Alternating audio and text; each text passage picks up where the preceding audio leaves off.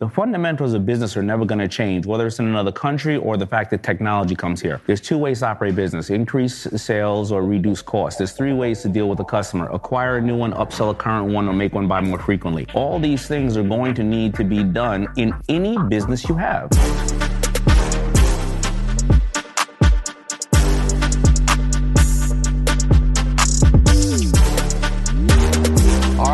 Live with Daymond John. What's happening?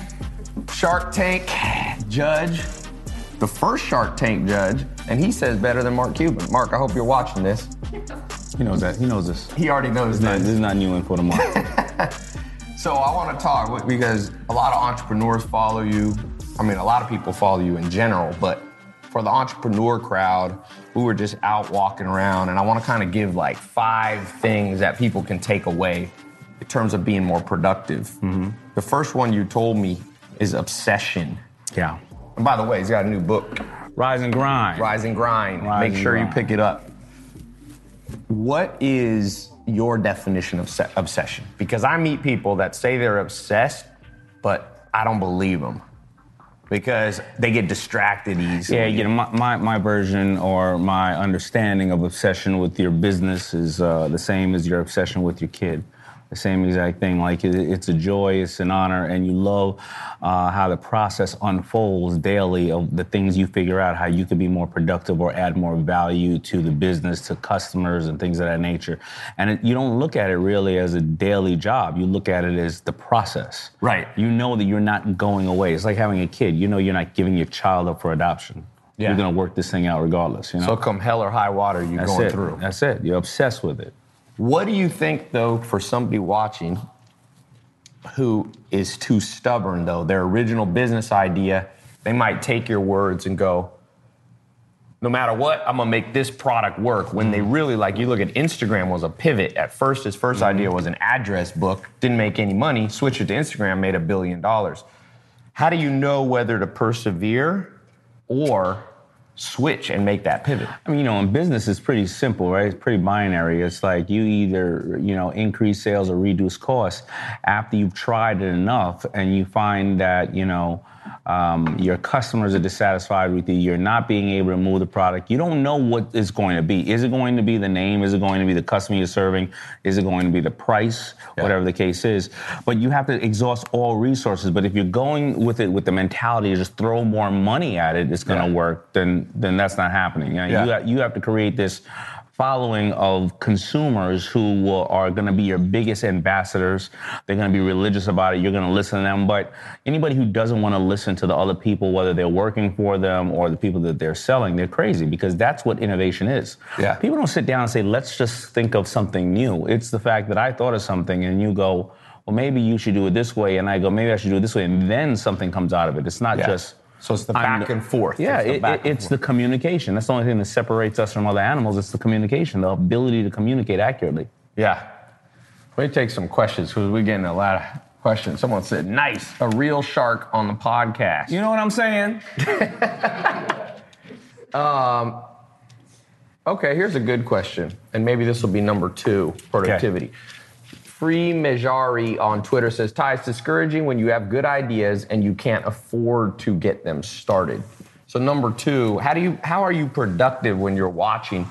You've got an idea, you got a business you want to launch, but you've heard the saying, it takes money to make money, and you don't have any money. What'd you do? Let's take what you did, because you started a huge brand. First of all, I wrote a whole book on it. My last book is called The Power of Broke, all right? So, number 1, money's not going to get you there. Money actually is a superficial high.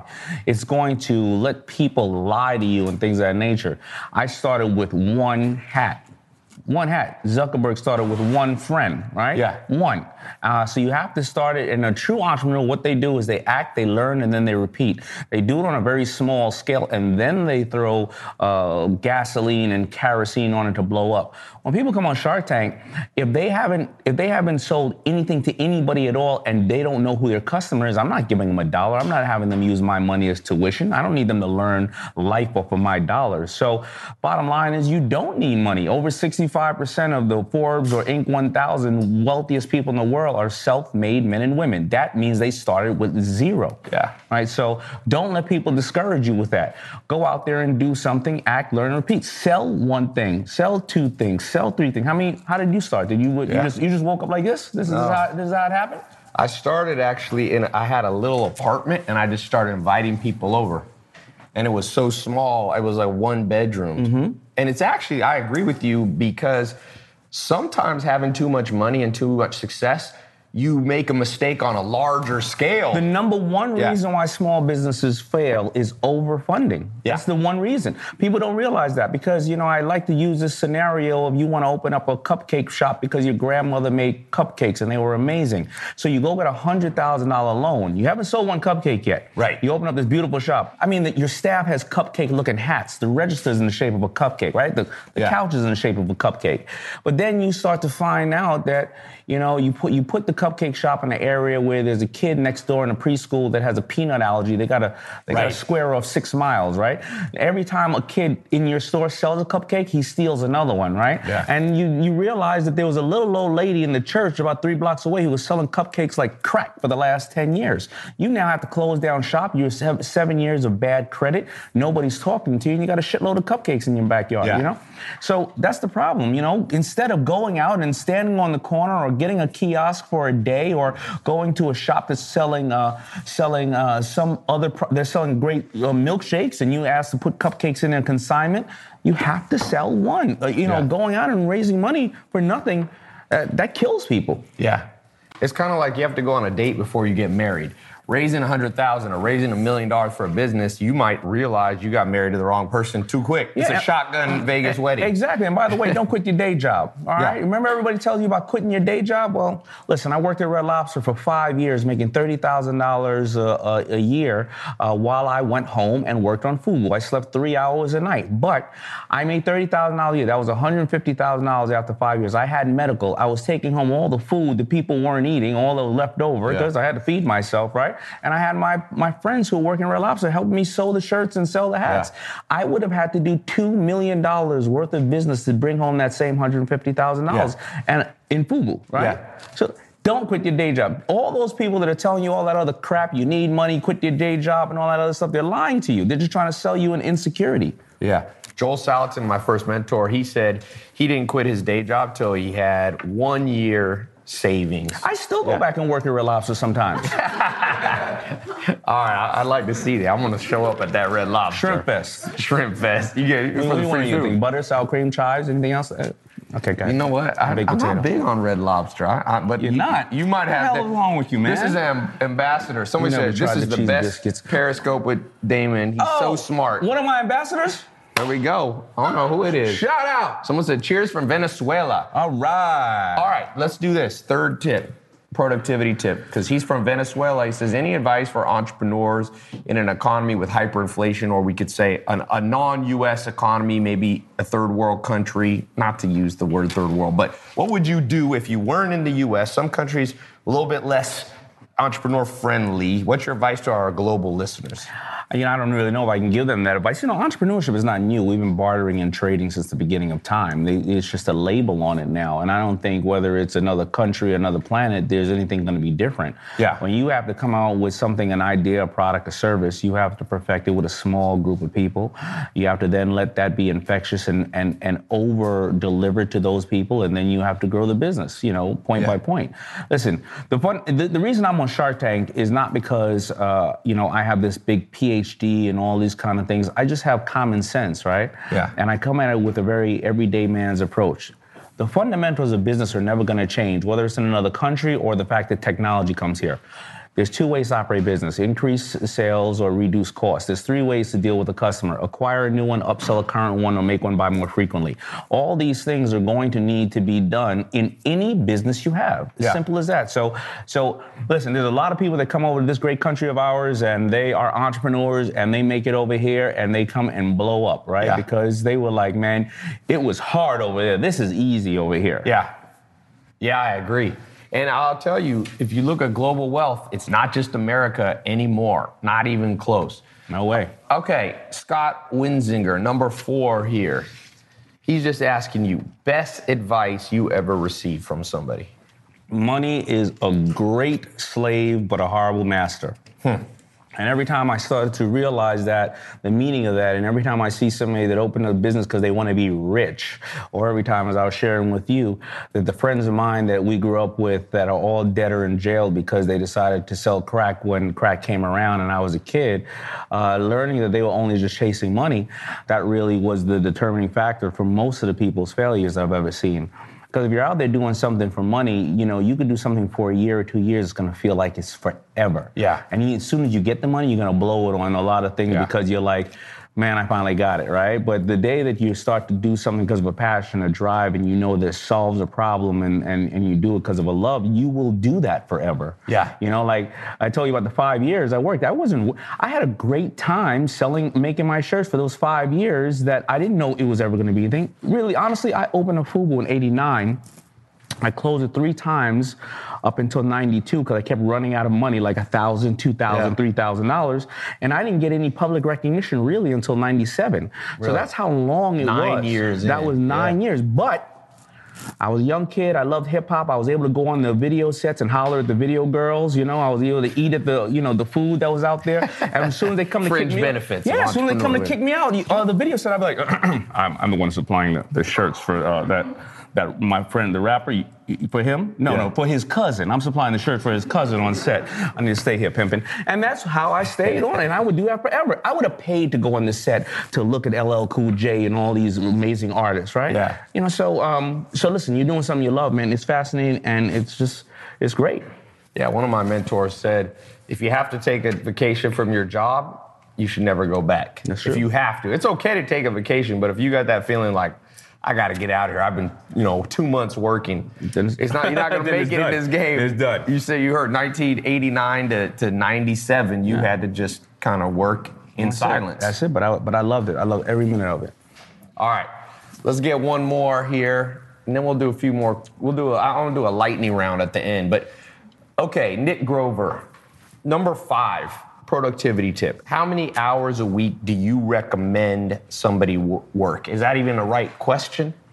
No, that's a wrong question, and that's the whole purpose for Rise and Grind. I'm explaining because the Rise and Grind is a productivity book, right? Because it was at a point where I was already 8-9 years on the Shark Tank, 60 or 80 companies I'm investing in. I got a little 2-year-old baby girl at home. I got all my other companies. I have my health and things that I have to wonder about, and and make sure that I work on. And I started interviewing and/or talking to some dear friends of mine, like Captain Zeta-Jones, Santana, and other friends that you may not know, like my buddy Kyle Maynard, who climbed Mount Kilimanjaro, but he was born with no arms and no legs, and he climbed it with no prosthetics, right? Huh. And I started to say to them, I want to know your productivity tips, because the Daymond John at 20 is no longer the Daymond John at 48. Yeah. I can't put in the work like I've done back then. And, mastery is not just something you learn right away and boom, you're a master.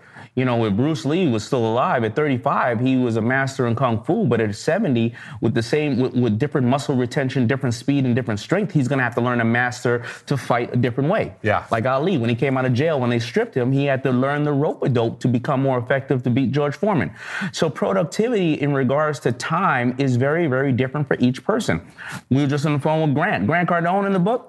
He'll schedule a meeting for 9:06 because he wants everybody to know how serious he is about time, right? Yeah. Other people in the book won't answer any emails for the first hour of the day, because as soon as you pick up that phone, the beginning of the day, you answer emails, you're answering everybody else's goddamn problem. You're taking care of everybody else's stuff. Instead, like Chris Sacca, he looks at his inbox as his defense and his outbox as his offense, so he'll send out as many emails as he wants, but he will not look at anybody else's emails for the first hour of the day. So you have to think about productivity as various different things. And in this book, I have 15 subjects to show you, maybe if you put them all together, 100 different ways to be productive that fits you. So productivity, I can't tell you for 1 hour. Right here. Rise and Grind. I can't tell you the one answer to, for life, because honestly, the biggest question that everybody has usually is work-life balance. How do you do it? So if you're interested in Bitcoin and cryptocurrencies and want to learn how to make money with Bitcoin, I'm opening up a brand new Bitcoin Crypto Academy for you. Crypto is starting to fundamentally change everything from currencies to the very structure behind the internet. And if you don't understand it, you will be left behind. Remember, if you had put $100 into Bitcoin in 2010, you would have over $100 million right now. I don't want you to miss out on the coming opportunities offered by Bitcoin in the cryptocurrency space. So I brought in the best experts in the game, the people that are teaching me and training me, and I'm going to share that with you because it's not too late to understand Bitcoin and cryptocurrencies and the blockchain and to make money with it. So to sign up for my new Bitcoin Crypto Academy and learn how to invest, how to make money in this new exciting space, I'm going to open up room for a few of you to have early access to the new online mentor mastermind. So go to TaiLopez.com/Bitcoin podcast to learn more. So I'm testing the mastermind. So I'm just going to let a few of you in at a low price. And it's already filling up quickly. So if you want to get in, I'll let a few of you in. So go to TaiLopez.com/Bitcoin podcast, all one word. TaiLopez.com/Bitcoin podcast. If the course is closed, when you get to the page, put in your name in the waiting list. You missed out on the first round. And if you see it, welcome to the group. Glad you didn't procrastinate. Okay, back to the show. There's a good book, Everything Store, about Jeff Bezos, who's now the richest man in the world. And he would fire anybody who asked him, what's going to be my work-life balance? He was like, you're automatically out. Because he said, like you said, obsession. Then you're not thinking that way. Yeah. But like you said, so let me throw this at you. I'm a big believer that it's not just the hardest worker. It's not just the one who only grinds. The top 10 men in the world have more money than the bottom 3.5 billion combined. So obviously the top 10 people aren't just working harder. I grew up, I was born in Long Beach. My family, my dad's from Harlem. I've seen people working hard, 2-3 jobs, grinding. Been to India, people working, picking up trash, 14 hours a day, making $20 a month. So what's the balance? Let's not talk about just work-life balance, but what's the balance between working hard and working smart? What have you found? Like, let's talk about FUBU. I wish I would. I thought I'd set you up for that question, right? Because you're asking me the entire reason I wrote the book is because, you know, if you look at it, smart people know hard work is what you need to do. We've already established that. But a lot of people are like, thank you for telling me hard work is important, but I need direct and very precise things to do to work smarter. Because it's like me saying, go to the park and shoot around and one day you'll get into the NBA. No, you need a coach to show you how to jump higher and move faster and basically read your plays and do everything else that you're doing, right? You know, super productive people are extremely, extremely selfish. They're very selfish in a good way. Okay. The way I like to say it is Michael Jordan, he didn't run around to everybody else's basketball practices. He busted his ass so he could be the best member to the team. Yeah. And as I look at people here, they all said the same thing in this book, but all executed different ways. Like I said, they'll wake up in the morning. They won't give up their sovereignty to everybody else by answering all their stuff. They won't even go on to Instagram because you go on to Instagram, everybody else is smarter, skinnier, or, you know, they got a bigger house, whatever the case is. You get depression of Instagram. Right? They'll start also giving praise and thanks to what they currently have, so it puts them in the right mindset instead of thinking about what they don't have. They're currently in the moment all the time, right? They also are putting some form of exercise and or adrenaline in their body in the beginning of the day and makes them more productive throughout their entire time.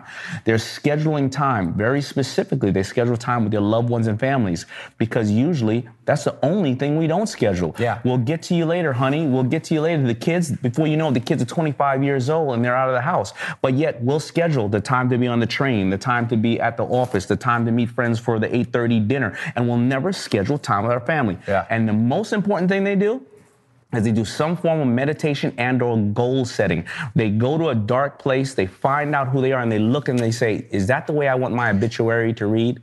Am I living the life that I want my obituary to read? What do I want? Like me, I have 10 goals. 7 of them expire in 6 months, and the other 3 expire in 5 years, 10 years, and 20 years. And I read them every night before I go to bed because it's the last thing I think about when I'm sleeping. And I read them every morning when I wake up because I take one action towards one of those goals. They're very, very focused about the goals that they want in life. And you'll see in here that there's different ways to do that. Other people write goals in A and B. Have to, would like to. This way, the goals are not overwhelming. Right. And then they start knocking these down, and maybe they'll get to these. And another person in the book says, hey, I write all the things I love in life and all the things I hate to do. And what I do is the things I hate to do, I try to outsource it and or get rid of the people that are making me hate it. And I find myself moving towards the things that I love. So those are the keys to being able to really work hard and smart, because if you do all that, you're going to take the proper steps. You're going to surround yourself with the right people. Find the right mentors. You're going to do your homework on the situation and try to solve it at the easiest and fastest way to then take those small, affordable steps. So those are all the type of things that people do that work very, very hard and are productive. Yeah. I like the one that you said about the 2 lists, the A and the B, because sometimes people's goal list is like 300 things. And I'm like, you're not going to pull off 300 things. You suffer from analysis paralysis after that. You always are trying to get out of the gate. You're like trying to do double dutch, but you never jump into the ropes. Yeah, so much of life is just jumping in. All right, we got a few more minutes, then we got to head out. Let's see here. Where are we not? Oh, we haven't gone to YouTube. Someone says, greetings from Serbia. What's up? You know, one thing that I saw, Zach, you wanted me to ask that. Let me ask that question now. So let's talk about dyslexia. Yeah. So you had an obstacle. How'd you overcome it?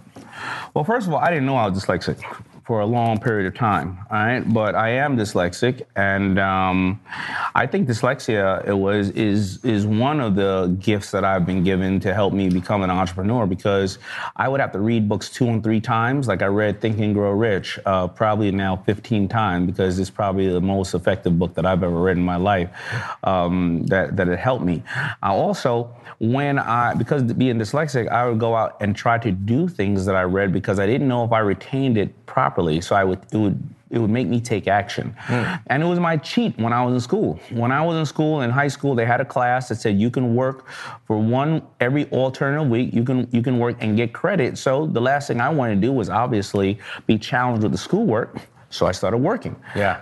And it allowed me to do that. And I just think that being dyslexic is somewhat a gift. I mean, if you look at the 12 sharks, because if you add the guest sharks together, out of 12 of us, 8 of us are dyslexic. Really? Yeah. Huh. Yeah, it's not always what you think. I've come to the conclusion that a lot of stuff, Harvard MBA, all this, there's a lot of BS out there. When it comes to actually being an entrepreneur, you do need some smarts, but you need a lot of street smarts. And street smarts don't have anything to do with the things that modern day school measures for. Yeah, you need common sense. You need to be able to take action. You need to question the system and question everything. Listen, when I was growing up and I looked at all these people, these bright names like Henry Ford and all these people out there and seeing everything in my neighborhood that I was consuming, I was saying to myself, well, what makes them smarter than me? Why can't I do this? I think I can do this. And I tried to do it. Yeah. Other people just get intimidated by all these other things. Everything is so grand to them. It's not. Everybody puts their pants on the same exact way. Yeah. Yeah. That's like I grew up playing basketball, and then the first time I ever... You were playing basketball? Yeah, I played in North Carolina. How tall are you? Well, not tall enough to play pro basketball. That's what I'm saying, baby. Like, you know what I'm saying? Good man. You ain't let them play, man. What does Rome say? It's not the size of the dog. It's the what's the saying? It's the size of the fight and the dog, or whatever the case is. But they also say if you're really short, don't try to play basketball. In that same saying. I'm short, man. I'm short, baby. You know what I mean? I'm vertically challenged. I'm glad you talk about that. So I was out here yesterday, and Armin's over here, and Armin's about 6'2". And Armin was struggling to touch the net. You remember this, Armin? And when I played in high school, so I played at one of the top schools in the U.S., Enloe, in North Carolina. Mm-hmm. And we had a guy on my team. Enloe? Yeah. My kids went to Enloe, I think. Yeah. In Raleigh? Yeah, Raleigh. Yeah. So John Walls from my league, all that stuff. So there was a guy on my team who was the shortest guy, shorter than me. He was 5'5", and he was a starting guard on we had All-Americans on our team. And he could dunk. 5'5" and could dunk. 5'5" and he could dunk. That's great. And then there was a guy. My stepdad is really tall. He's 6'7". So we went to our first basketball game, pro basketball game. Sat way up in the rafters, and Muggsy Bogues was there. You know, Muggsy Bogues is 5'3.5". He's shorter than you, Maya, and he played pro basketball. And but this is what was funny. It was the Hornets versus Philadelphia. And on Philadelphia, there was a player named Manute Bol. I know Manute. He was 7'7". 7'7". And so my stepdad had never been to a basketball game. We were so high up, we had binoculars. And my stepdad goes, I'll never forget, he taps me. He goes, look at this guy. He must be 11 feet tall. I said, well, why? I put it on and I saw it was Muggsy Bogues talking to Manute Bol. And my dad thought that Muggsy Bogues was like 6'7", and this other dude was 2. So, but you know, Muggsy Bogues. He did prove everybody wrong. You know, all these extreme cases. Manute Bol made it. Spud, he was too tall. Yeah. Some entrepreneurs, Patrick Schwarzenegger, Arnold Schwarzenegger's son was going to come here, and his dad's rich, Arnold Schwarzenegger.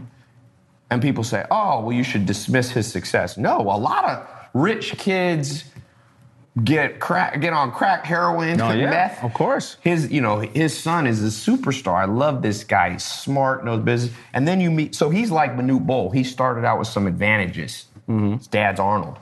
But still, you got to take the advantage and run with them. And then there's the flip side. Those advantages be disadvantages. In my last one, Power Broker, was talking about Steve Aoki. You know, Dad obviously had money. You know, Dad had, what's that restaurant? Benihana. And Steve was like, and Dad came over here after World War II or whatever the case is, a hardworking man. And Steve was like, I'm going to go play spin records. And your father was like, that's not a living. You can't do that. But then when he went into New York City, down to CBBG and all those places, they would say, "Get out of here, little rich boy," because the music, it's something from the street, right? Yeah. Hip hop and all that type of thing.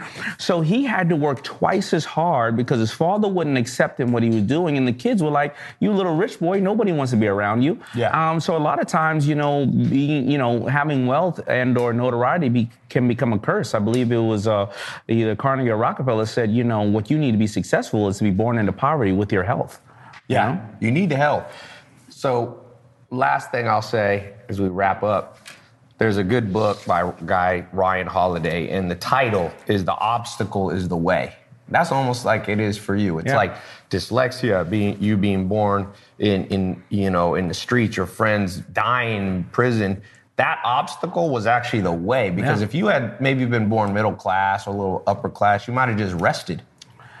Yeah, I may have went, listen, my father and mother got divorced. I never saw my father after I was 10 years old, but my father would have, he comes from a line of families who are like engineers. I would have grown up to have to go to school and be challenged with the dyslexia and become an engineer. Nothing wrong with that. Like, listen, maybe I would have had the drive and using that engineer advantage to change the world, but I had to get up there, and the obstacle of not having a father and having to be the breadwinner with my mother in a very, very bad neighborhood became my driving force to want to see success and want to take my mother out of that neighborhood as well as myself, Yeah. Well, good. All you that were here, last speed question. I've got one speed round question. Make it good. Thanks, Daymond, for painting a realistic picture.